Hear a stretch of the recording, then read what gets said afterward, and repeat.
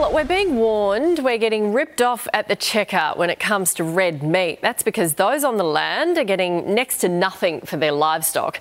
It's led the former Australian Competition and Consumer Commission chairman to call for an inquiry to force the big supermarkets to explain why prices remain so high.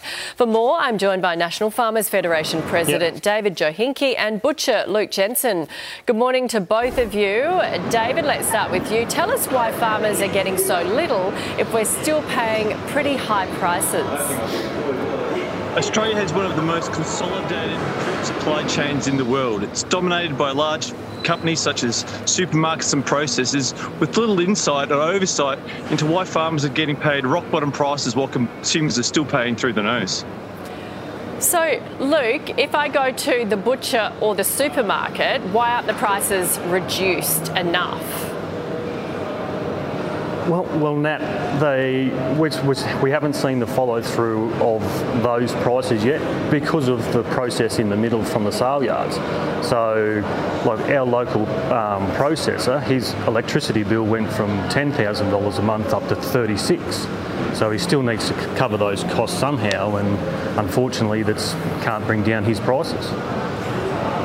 So, David, the supermarkets tell us that they've been bringing their prices down to a certain degree. Woolies and Coles, can give us examples, but they haven't come down as much as you think they should. Is that the case?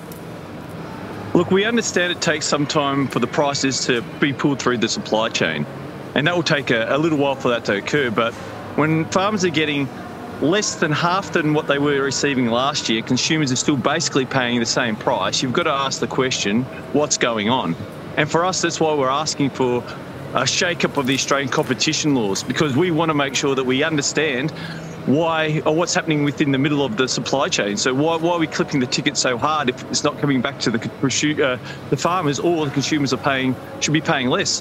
And for us, it is about looking at the whole industry and the other factors that are affecting why farmers are getting such a low price, like the proposed announcement to ban the live export of sheep. All of this has a huge effect on the supply chain, and we're just wanting to understand it more so that everyone can see a better outcome, and that's going to help farmers. That's going to help the small businesses such as the butchers, but also it's going to help consumers because they'll get a true price of what the product is actually worth. Yeah, you're right. Someone in the middle is clipping the ticket. David and Luke, we thank you very much for your time.